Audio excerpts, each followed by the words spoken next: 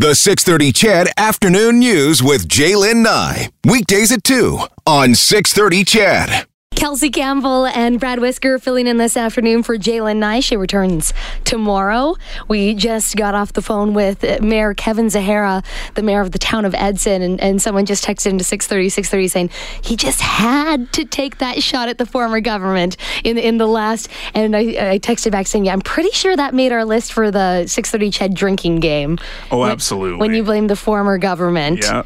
Fits right in. I would, please, keep the text coming about TMX, how you feel about it. But the bigger question that we want to have the answer to from your perspective is, who gets the credit for this? Do we now look back and say, wow, Rachel Notley and the NDP, they really did their work on this? They did as much as they could as a provincial government? Or, you know what, as much as I don't identify as a Liberal, I've got to give the nod to Justin Trudeau for playing the long game?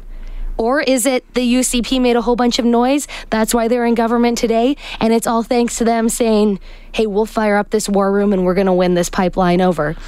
Do they get to roll in and get the credit? Maybe a little bit. I won't go further than that. I think a little bit. And they did a good job supporting the previous NDP government in that stage of the war between Alberta and BC, as everyone started to call it. But I mean, I think you can split this win a few ways. The NDP did a good job pushing the federal government to get it done, and the federal government seemed to listen and made the right decision here. The Trans Mountain Pipeline expansion project, it starts in Edmonton. We always just talk about the end game, that it ends in Burnaby. As we know now, it runs through Edson, Hinton, Jasper, Hairgraves, Valemont. I'm skipping over a bunch. Chappelle, Blue River, Finn, McMurphy, Clearwater, Blackpool, Darfield, Black Pines, and Kamloops. And we're so lucky to have on the line now Ken Christian, the mayor of Kamloops. Good afternoon, Mayor. Good afternoon. It's a pleasure to be here. So the same question goes to you as we asked the mayor of Edson. Was yesterday a day of celebration? Did you sigh a breath of absolute relief?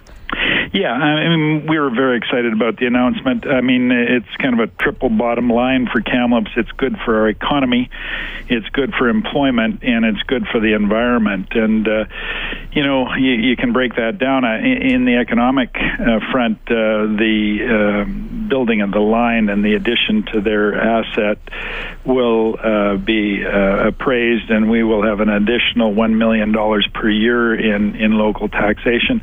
May not sound like much in Edmonton, but in Kamloops, that's about 1 percentage point on everyone's tax bill. So that's going to be significant. We also have a community contribution agreement with them worth another $750,000. And also, in the employment front, we've seen the decline in the forest sector, particularly in the North Thompson along the reach that you just described. And, the potential of some displaced and unemployed forestry workers getting work, certainly during the construction phase and hopefully beyond that with TMX, I think is great. But the one that really is of concern to me and to residents in Kamloops is the environmental impacts. And all of the focus has been on the southern resident killer whale population in the Salish Sea. And I think the federal government has done a good job in terms of assuring, a response capacity in the event of a spill and that kind of thing. But nobody ever talks about the native salmon stocks. And right now, oil products from Alberta are being shipped to the Port of Vancouver through Kamloops, through the CN and CP main lines. And those lines are in the valley bottoms, right along the rivers, along the North Thompson, the South Thompson, the Thompson, and the Fraser.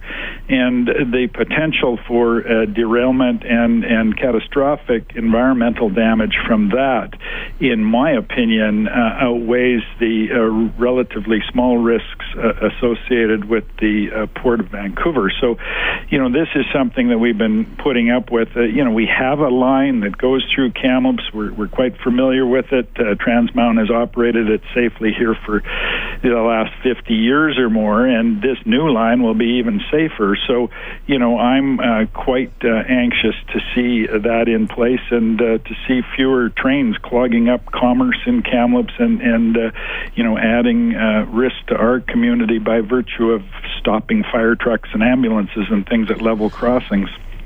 Premier John Horgan, your premier, was very quick to say that continuing this fight in court is not beyond his thinking. He's ready to keep fighting this. He reiterated his concerns about a potential for a marine spill.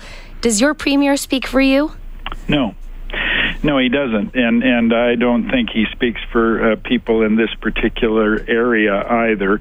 I think they've given it a good shot in terms of the very tenuous hold they have on government here because of the relationship with the Green Party.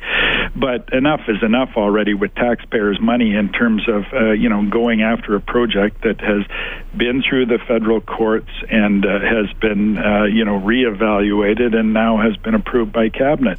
It strikes me that there's a time to fold your cards, and I would think that John Horgan has done what he was obliged to do to keep Andrew Weaver happy. But at this point in time, let's get on with it. There's a lot of British Columbians that are going to benefit from this. The other thing is, kudos to the federal government for tying in environmental stewardship with the profits from this particular initiative, because I get it, and we get it in British Columbia, that we have to reduce our dependency on fossil fuels. That's a given.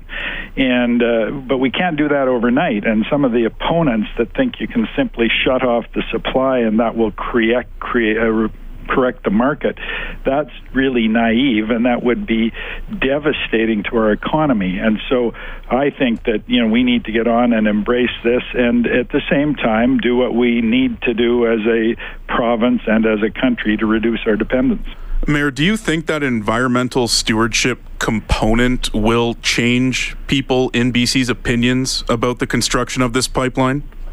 The opinion is quite split in British Columbia, just as if you look at the electoral map of British Columbia, the politics is split.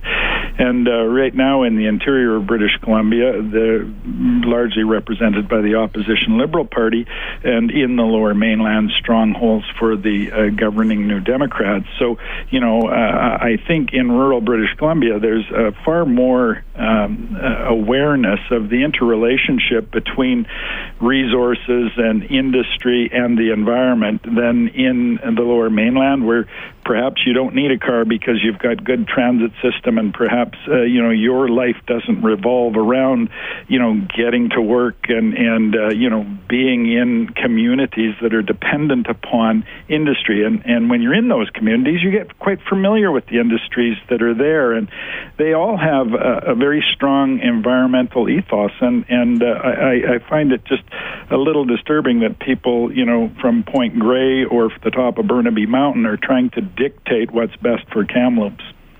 May I just say on behalf of most Albertans, amen. And thank you for a truly open and intelligent conversation. It is so great to have your perspective on our airwaves.